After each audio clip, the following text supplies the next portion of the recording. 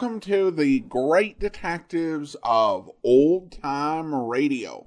From Boise, Idaho, this is your host, Adam Graham. If you have a comment, email it to me, box13@greatdetectives.net. Follow us on Twitter at Radio Detectives and check us out on Instagram, instagram.com/greatdetectives. Today's program is brought to you in part by the financial support of our listeners. You can support the show on a one-time basis, support.greatdetectives.net. You can also become one of our ongoing Patreon supporters for as little as $2 per month. I want to thank Rebecca for increasing her pledge from the detective sergeant level of $7.14 or more per month to the master detective level of $15 or more per month. And I also want to thank Daniel for supporting the show now at the Seamus level of $4 or more per month. Again, thank you so much for your support. Well, now it is time for this week's episode of Casey Crime Photographer. The original air date, November 16th, 1950, and the title is The Upholsterer.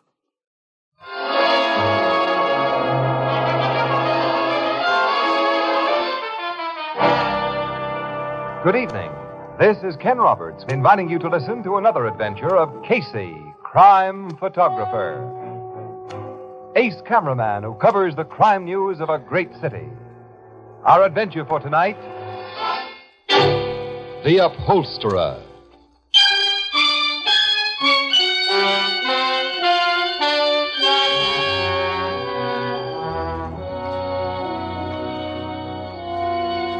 Night. A gloomy street of small, grimy-looking shops, all of which are now closed and dark. In front of one of them, Goldblatt! Goldblatt! This is Perucci. Is everything all right with you? Goldblatt! Hey, what are you doing, Perucci? Why are you trying to wake up old man Goldblatt? Is that your business? And what is a small boy like you, Joey, doing out so late? Late? It's only 10:30. Anyway, the old lady ain't home from work yet. Joey, maybe you should go find for me a policeman. You want a cop? I think so. What for? Because... policeman is coming. That's Carmody, the big flatfoot. Officer Carmody! Officer! Yeah? Come here. Come here quick, please. Something wrong, Perucci? I don't know. A couple of minutes ago, Officer Carmody, I hear what sounds like gunshots. Gunshots, huh? Gee. Where'd you hear them? I was just going to bed behind my shop next door. Suddenly, from the other side of my wall, from Goldblatt's place, I hear boom, boom. Then I hear what sounds like something heavy falling to the floor. Door's locked tight. I call him. He don't answer. Hey, maybe the old guy shot himself, Carmody. Or maybe he's been murdered. Hey, kick the glass out of the door, Carmody. Pipe down, kid. Perucci, isn't there a window at the rear of Goldblatt's store in the room where he sleeps? See, but he's got iron bars on it, so nobody can get in. You'll have to kick the glass out, Carmody. I hate to disappoint your destruction-loving little soul, kid, but I'm not going to do any expensive glass smashing. Then how are you going to get in?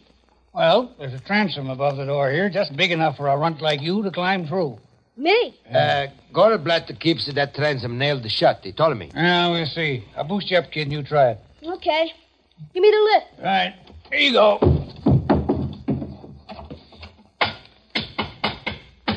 Tight, all right. Can't move it a bit. Well, I guess we'll have to do some glass smashing. Swell. But it'll be cheaper to bust that transom than the door. Here, take my nightstick, kid. You gonna let me smash it? I can't reach it, and you can from my shoulders. I'll bust it for good. That did it. All right, now I want you to climb through. But knock out all the glass so you won't get hurt. Okay. I won't hurt myself.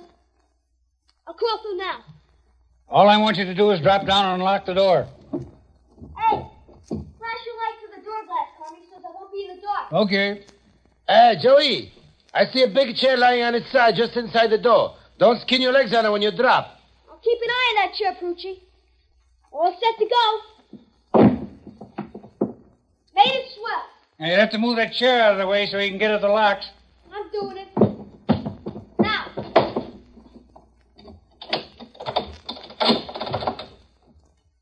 Turn the locks. The door don't open. Hey, wait. There's 3 locks in the store. You only turn 2.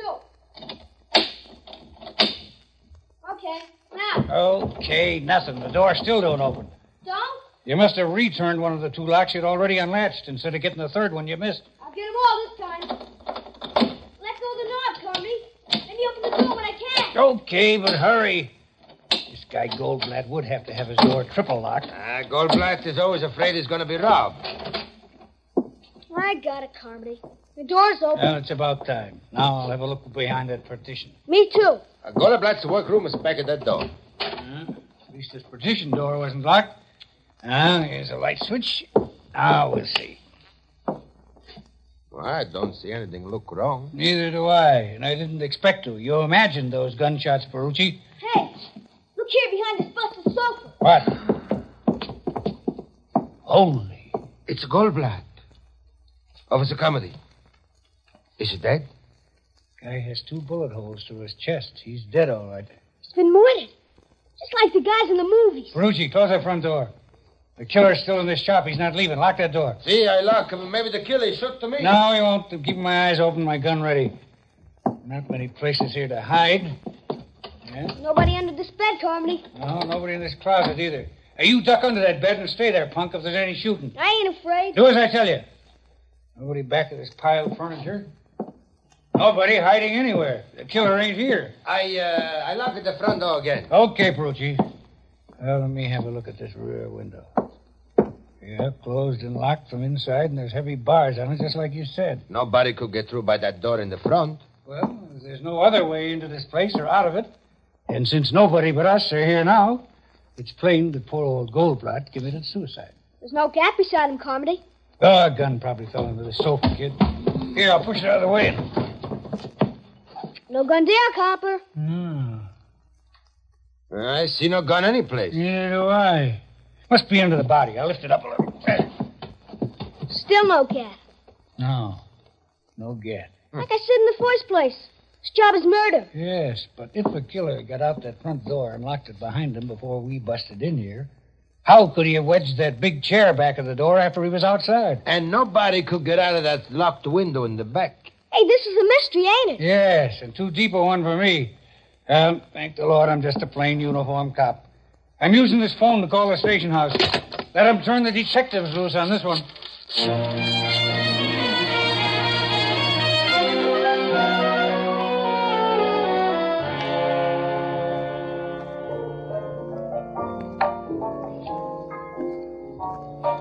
The homicide dicks weren't able to find any gun in that upholsterer's joint, huh, Casey? No, Ethelbert. They practically tore the place apart looking for one. So. When the medical examiner got there, he said Goldblatt couldn't have committed suicide anyway. Well, if the guy was murdered, how did the killer get out of the place? Well, Captain Logan and his men are having a sweet time trying to figure that. Yeah, they're going nuts, too. Miss Williams and I just came from headquarters where we talked with Logan and also the kid and the shoemaker and the cop who found the body. They all tell a straight story? Well, it sounded straight to me, yeah. This has all the earmarks of a very baffling mystery. You and Miss Williams ain't been to the scene of the crime yet, huh? No, we weren't working when it was reported last night. But we're assigned to it now. Let's go to the Goldblatt shop and have a look-see, Casey. Okay, Annie. Yeah, Logan said he'd be down there about now. Maybe I can help the poor guy crack the case, huh? How you hate yourself. I? Why, Annie, how can anyone have anything but affection for a charming character like me?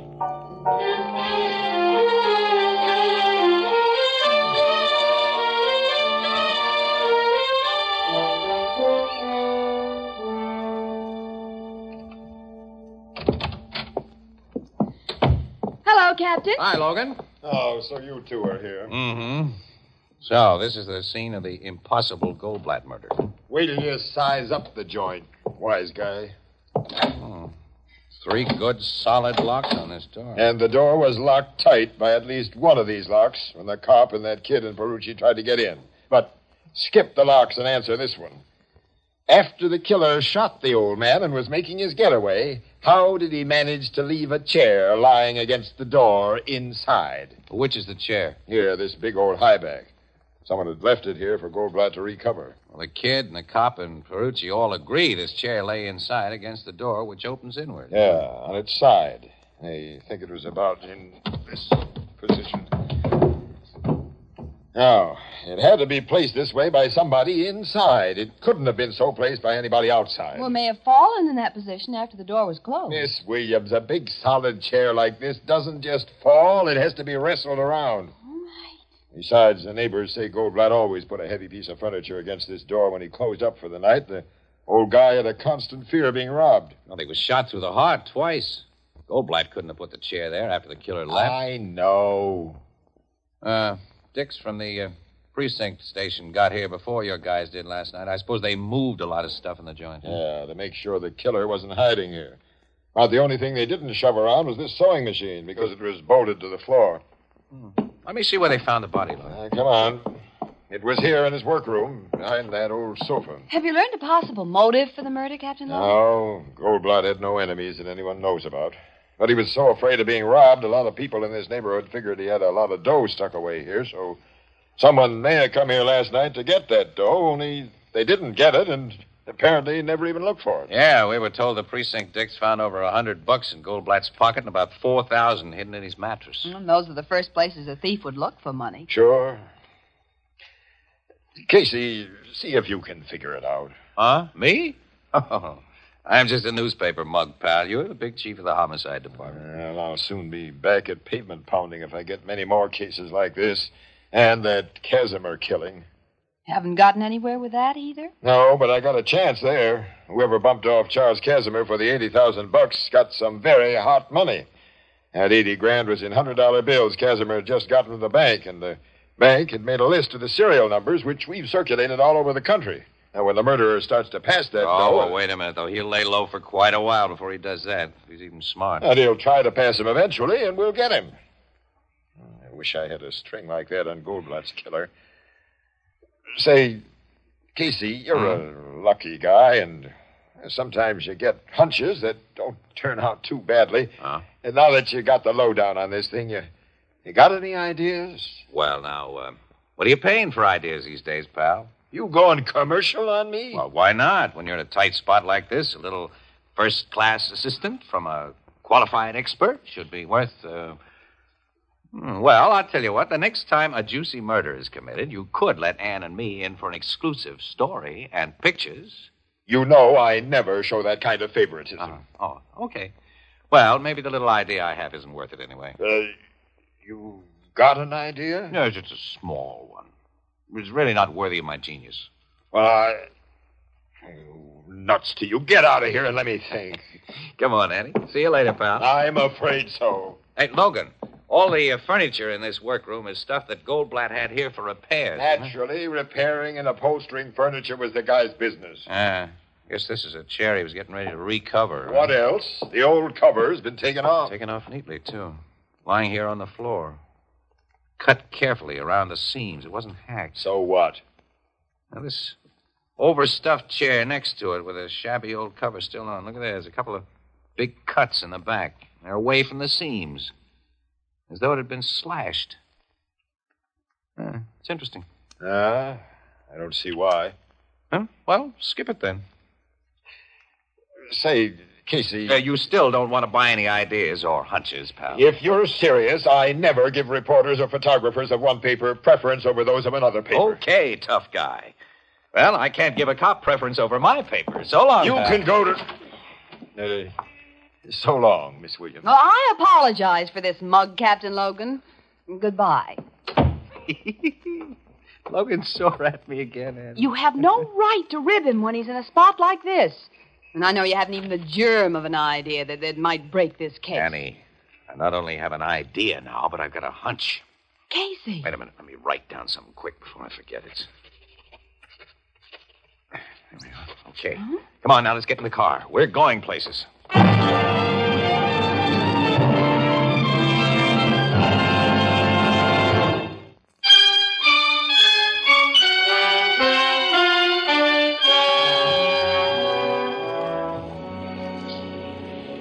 Where are we going, Casey? Not very far, Annie. Oh, will you please tell me? Okay. All right, now.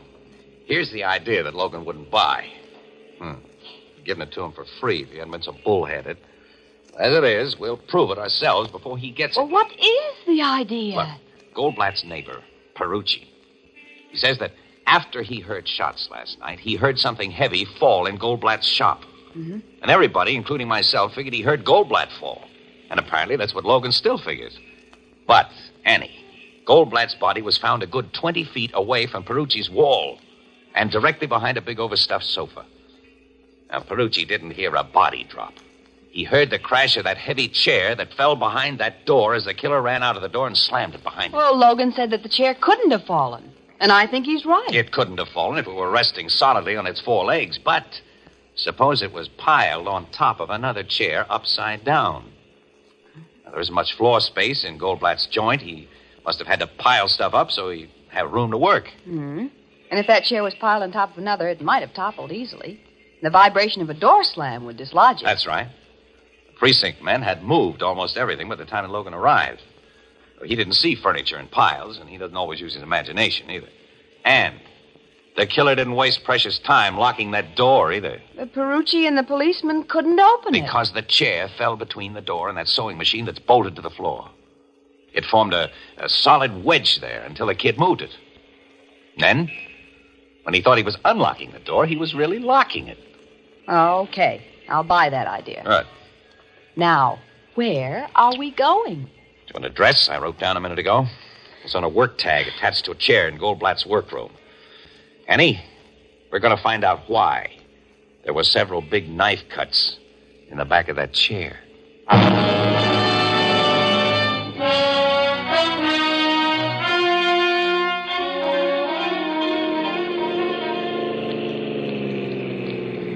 Yeah, there's the address, Annie. It's across the street there. Furnished room to let sign in the window. Yeah, rooming house. Mm-hmm.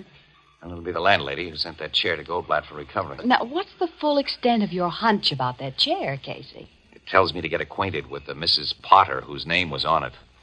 And I hope that she'll give me some information. Now, look, Annie, you wait right here in the car. I will not. If there's information to get that may make news, I'm going to be where it's gotten. Annie, look, I'm not going to her as a newspaper guy. I'm going to let on I want to rent a room, see, and try to get her talking. Well, both of us can be renting a room. But together? I've heard such things have been done. We'll pose as husband and wife. Oh, well, that's something that hasn't been done yet. By us. Well, it's being done now. Huh? For very impersonal reasons. Come on. Oh, well, okay. Hope I can act like your husband. Well, you'll never learn any younger. Maybe you'll never learn, period. What? Nothing. Oh, you must have some sort of a plan, so you do the talking and I'll just stand by. Yeah, that'll be best. Okay, here goes the doorbell. You better begin to look wifely, huh? Don't worry about me. Hey, someone's coming. Now, remember, let me do the talking. Yeah, okay. Good afternoon. How do you do? We're looking for a room and saw your sign. Oh, won't you and your husband come in? Thank you. I have a very nice double room on this floor that's just been vacated. Do you mind the lower floor? Not at all. Well, then come this way. Oh, what's your name? Mr. Casey. And Mrs. Casey. Oh, it's a pleasure to know you. I'm Mrs. Potter. Well, it's nice to know you, Mrs. Potter. Yeah. Well, now, let's see the room. One of my best. Was our back parlor when my husband was alive, but since I had to take in paying guests... Yes. Do you like it, Casey? You call your husband by his last name, Mrs. Casey? Why, It's a habit she got into before we were married. yeah. Oh, it's a little unusual. Yes. Well, I have a most unusual wife, Mrs. Potter. One thing, she lets me do all the talking while she just stands by. I can see she's just a shy little thing. Shy. Shut up. Suppose you try it. Well, this is a comfortable-looking armchair. New, Mrs. Potter, or is this reupholstered? Oh, reupholstered. And by that poor man who was murdered last night. What? Murdered? Oh, there's a big piece about it in the morning paper. A little old man named Goldblatt. Why, we heard about that, Annie. Yes, we did hear about it, Casey, darling. Huh? Oh, they say it's quite a mystery, but it's given me a personal worry. I let him take one of my chairs to his shop only yesterday morning. Yesterday morning? Yes, and now with policemen all over his place, heaven only knows when I'll be able to get it back, and in what condition. Well, the cops take pretty good care of things like... I believe they do. I hope you made note of the condition the chair was in when Goldblatt took it to his shop yesterday morning. Well, I mean, were there any tears or cuts in it. Oh, no. It was just terribly shabby and needed new covering. But my. Sending that chair out taught me something I'd never suspected. Oh, what was that, Mrs. Potter? Well, it's been in the room of one of my oldest lodgers, a gentleman who lived upstairs in the second floor front, for over 5 years. And I've always considered him one of the mildest men alive. But he flew into the most awful temper when he came home from work last night and found out that I'd sent that chair to the upholsterer. Oh, He did? Oh, but you're not interested in such gossip, of course. But, Do you like this room? I usually get $20 a week for it, but, by the month, I might make it a little cheaper. Oh, it's $20, huh? Well, have you any vacancies on the second floor, Mrs. Potter? Yes, I have an empty across the hall from the gentleman I just mentioned. Oh, you have? Oh, but I doubt if you'll like it. Well, could we see it? Of course.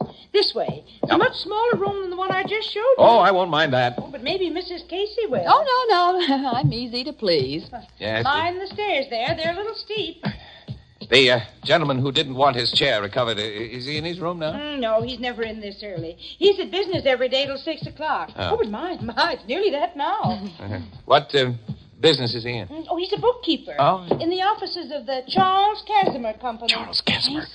Poor Mr. Casimir was robbed and murdered only a short time ago. Dear, there's so much crime these days. Well, here's the room. Oh, it's fine. Swell. We'll take it. We haven't more than looked into it. Oh, we've seen enough. Well, that's exactly what we want. What's the rent? Why, $15 a week. Okay. Here we are. It's a week in advance. Oh, thank you. Oh, when you move in? Well, we're in now. But you haven't any baggage. Well, it's outside in our car. We'll bring it in later. Later? Now, I know you have a lot to do, Mrs. Potter. It's nearly dinner time, so why don't you run along downstairs and don't bother about us one little bit. See you later, Mrs. Potter. Oh, but See you later, Miss Potter. Well, this is a little irregular, but you look like such nice young people. Goodbye. Did you get it, Annie? Of course I got it.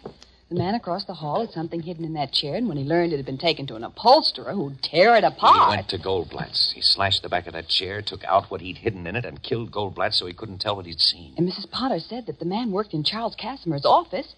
Maybe it was the stolen money that was hidden in that chair. Yeah. Come on. The coast is clear. Yeah. We haven't much time. It's 5:45. 15 minutes is plenty if we work fast. Yeah. Oh, his door is locked. Naturally. These bevel spring locks have never kept me out of a place I wanted to get into. Not when there's enough space between the door and the frame to put this little gadget I always carry. Yeah. Hey, that did it. Come on, quick, so I can close the door again. Now what do we do? Listen, Annie. If this guy killed Goldblatt last night in order to get back the money hidden in that chair, he's had to hide it again. Now, 10 to 1, he's hidden it in here a second time. Yeah, so we search the place. Right. Well, Casey, maybe he's sewn it inside of something again. Yes, that's probable. Yep, look, here. There's a sewing kit on the dresser. It's a needle stuck in the lid. It's threaded with a piece of dark blue thread. Well, that means he was sewing on something blue. Yeah, there's nothing blue in the room. Well, we haven't looked in the clothes closet. Maybe there's something in there that's... Then I'll open the door and...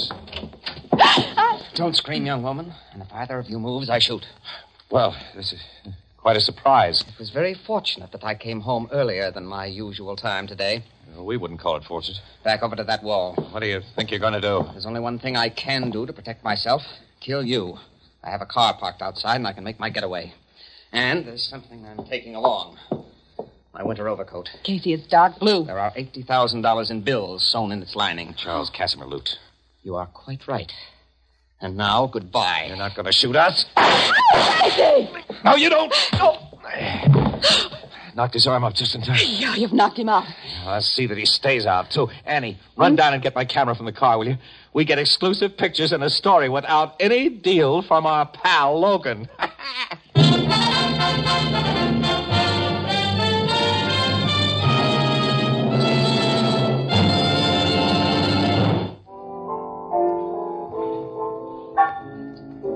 So this guy was the killer of Charles Casimir as well as the murderer of that poor little Goldblatt fella, huh, Casey? That's right, Ethelburn. The Casimir job was his first crime. See, he worked in Casimir's office, and he learned about the $80,000 withdrawal that his boss was making. And he got a greedy impulse. He never had a chance to spend a nickel of the dough he did 2 murders for. Like I always say, to coin a phrase, crime does not pay. That's right. Well, it pays Captain Logan. He's been congratulated by the commissioner for solving the Goldblatt and Casimir jobs, and told that he's now right in line for an inspectorship. How did Captain Logan get the credit? Oh, hey, he deserved it. Yeah, that guy's a swell cop. Just because a pair of newspaper stiffs like Miss Williams and I run into a little luck. Our Mr. Casey, whom I sometimes like, Ethelbert, called Logan in to make an exclusive arrest of the killer. What do you and Casey get out of the deal? An exclusive story, plus pictures. Casey got a bullet hole through the sleeve of his best coat when the killer shot at him. Well, I never liked that coat. And I've got a blasted reputation with Mrs. Potter. She's found out that I'm not really Mrs. Casey. This is the United States Armed Forces Radio Service, the voice of information and education.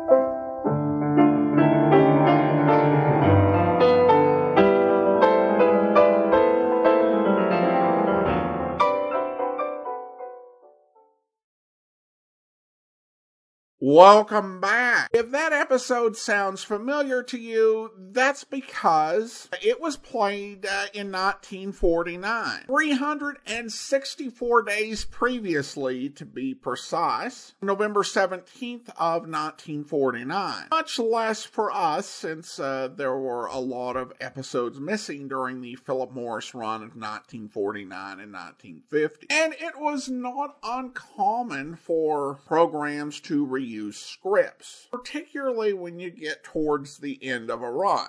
And this would be considered the last episode of Casey Crime Photographer, with it leaving the air after a 7-year run, which is really solid for the golden age of radio. Casey wasn't going away completely. Rather, it was moving to television. And we'll talk about that television version and what we know of it next week. And as that implies, this was not the end for Casey quite yet over radio, and so we're going to have some stuff to talk about next week. Now, listener comments and feedback, and we've got this comment from Jane, who writes on Facebook, I have a love-hate relationship with this show, even though I do listen to it. Ethelbert annoys me, although I like John Gibson's work in everything else I've heard him in, especially Calling All Cars. Very busy actor in the 1930s. Well, thanks so much for the comment, James. And, so much of this is a matter of opinion, because Ethelbert is probably one of my favorite parts of the show. I mean, even though he can be a bit of a plot convenient, Casey just shows up in the bar and lays out the case, and Ethelbert says something like, I have a key clue that could just unravel this whole thing. Let me give it to you. Nevertheless, I love him. I love his sister, who we've never even heard in this show. And I get it, other people have different perspectives. And of course, you're right about John Gibson being a very busy actor. I've heard him in a few episodes of the Columbia Workshop from the 30s, which is one of those classic experimental drama shows. And I think the earliest thing I heard him in was from 1932, and that was a series we played way back. I think it was after we did the lineup, called Police Headquarters. And he played a character in that. We even did an app extra. Usually our app extras feature on the stars of the series, but we did one with John Gibson where he got to actually play the lead character in one of the later episodes of Suspense. Typically, actor like Gibson would not get a chance because he was, based in New York, and Suspense was originally in Hollywood, but then, it moved out to New York, and he was not a big lead actor. But as more and more actors began to move away from radio, those who were known more for playing character roles, like John Gibson, like Mandel Kramer, began to get the chance to play lead roles in episodes of Suspense. Plus, Suspense also kind of became almost like a rep company with its actors during one of its New York runs. But at any rate, I digress. Thanks so much for the comment, James. Now it's time to thank our Patreon supporter of the day. Thank you to Peter, Patreon supporter since April of 2020, currently supporting us at the Seamus level of $4 or more per month. Again, thanks so much for your support, Peter. And that will do it for today. If you are enjoying this podcast, please rate and review it wherever you download your podcast from. Your reviews and recommendations really do make a difference as to people being able to discover this podcast. But we'll be back next Monday with another episode of Casey Crime Photographer. Coming up tomorrow, we're going to head out for adventure with Mr. Chameleon, where... I understand the girl who was murdered was a housemaid in your father's house, Miss Lauder. Do you know anything about her? Practically nothing, Mr. Chameleon, except that she was a perfect maid, really marvelous, and that she had perfectly wonderful references when she came. When was that? Oh, I don't really remember. A couple of years ago. You know how those things are. Who found her body? One of the other help in the house, I suppose. No, as a matter of fact, my father did. He and my brother John, that is. Yes? Well, what actually happened was that one of the other servants, our cook, became annoyed when Fanny didn't turn up to serve breakfast this morning. She thought she'd overslept. But when she knocked on Fanny's door and she didn't answer, she became alarmed and called my father. So he and your brother went up there? And when they opened the door, they found her dead. Father was very much upset, and so was my brother. Odd that the cook didn't open the door herself when she got no answer to her knock. Why, I hadn't thought of that. Oh, but I'm sure the cook wouldn't have killed her just because Fanny overslept. No, scarcely, Miss Lauder. Dave. Yes, Mr. Chameleon? You go to the kitchen and talk to that cook. Find out what you can. I'm sure Cook can't tell you any more than I have, Mr. Chameleon. One never knows, Miss Lauder. She may be concealing something from you. I'll talk to the cook now, Mr. Chameleon. I know. In the meanwhile, Miss Lauder, perhaps your father or your brother will take me up to see the murdered girl's body. John's in the drawing room, Mr. Chameleon. This door here. Oh.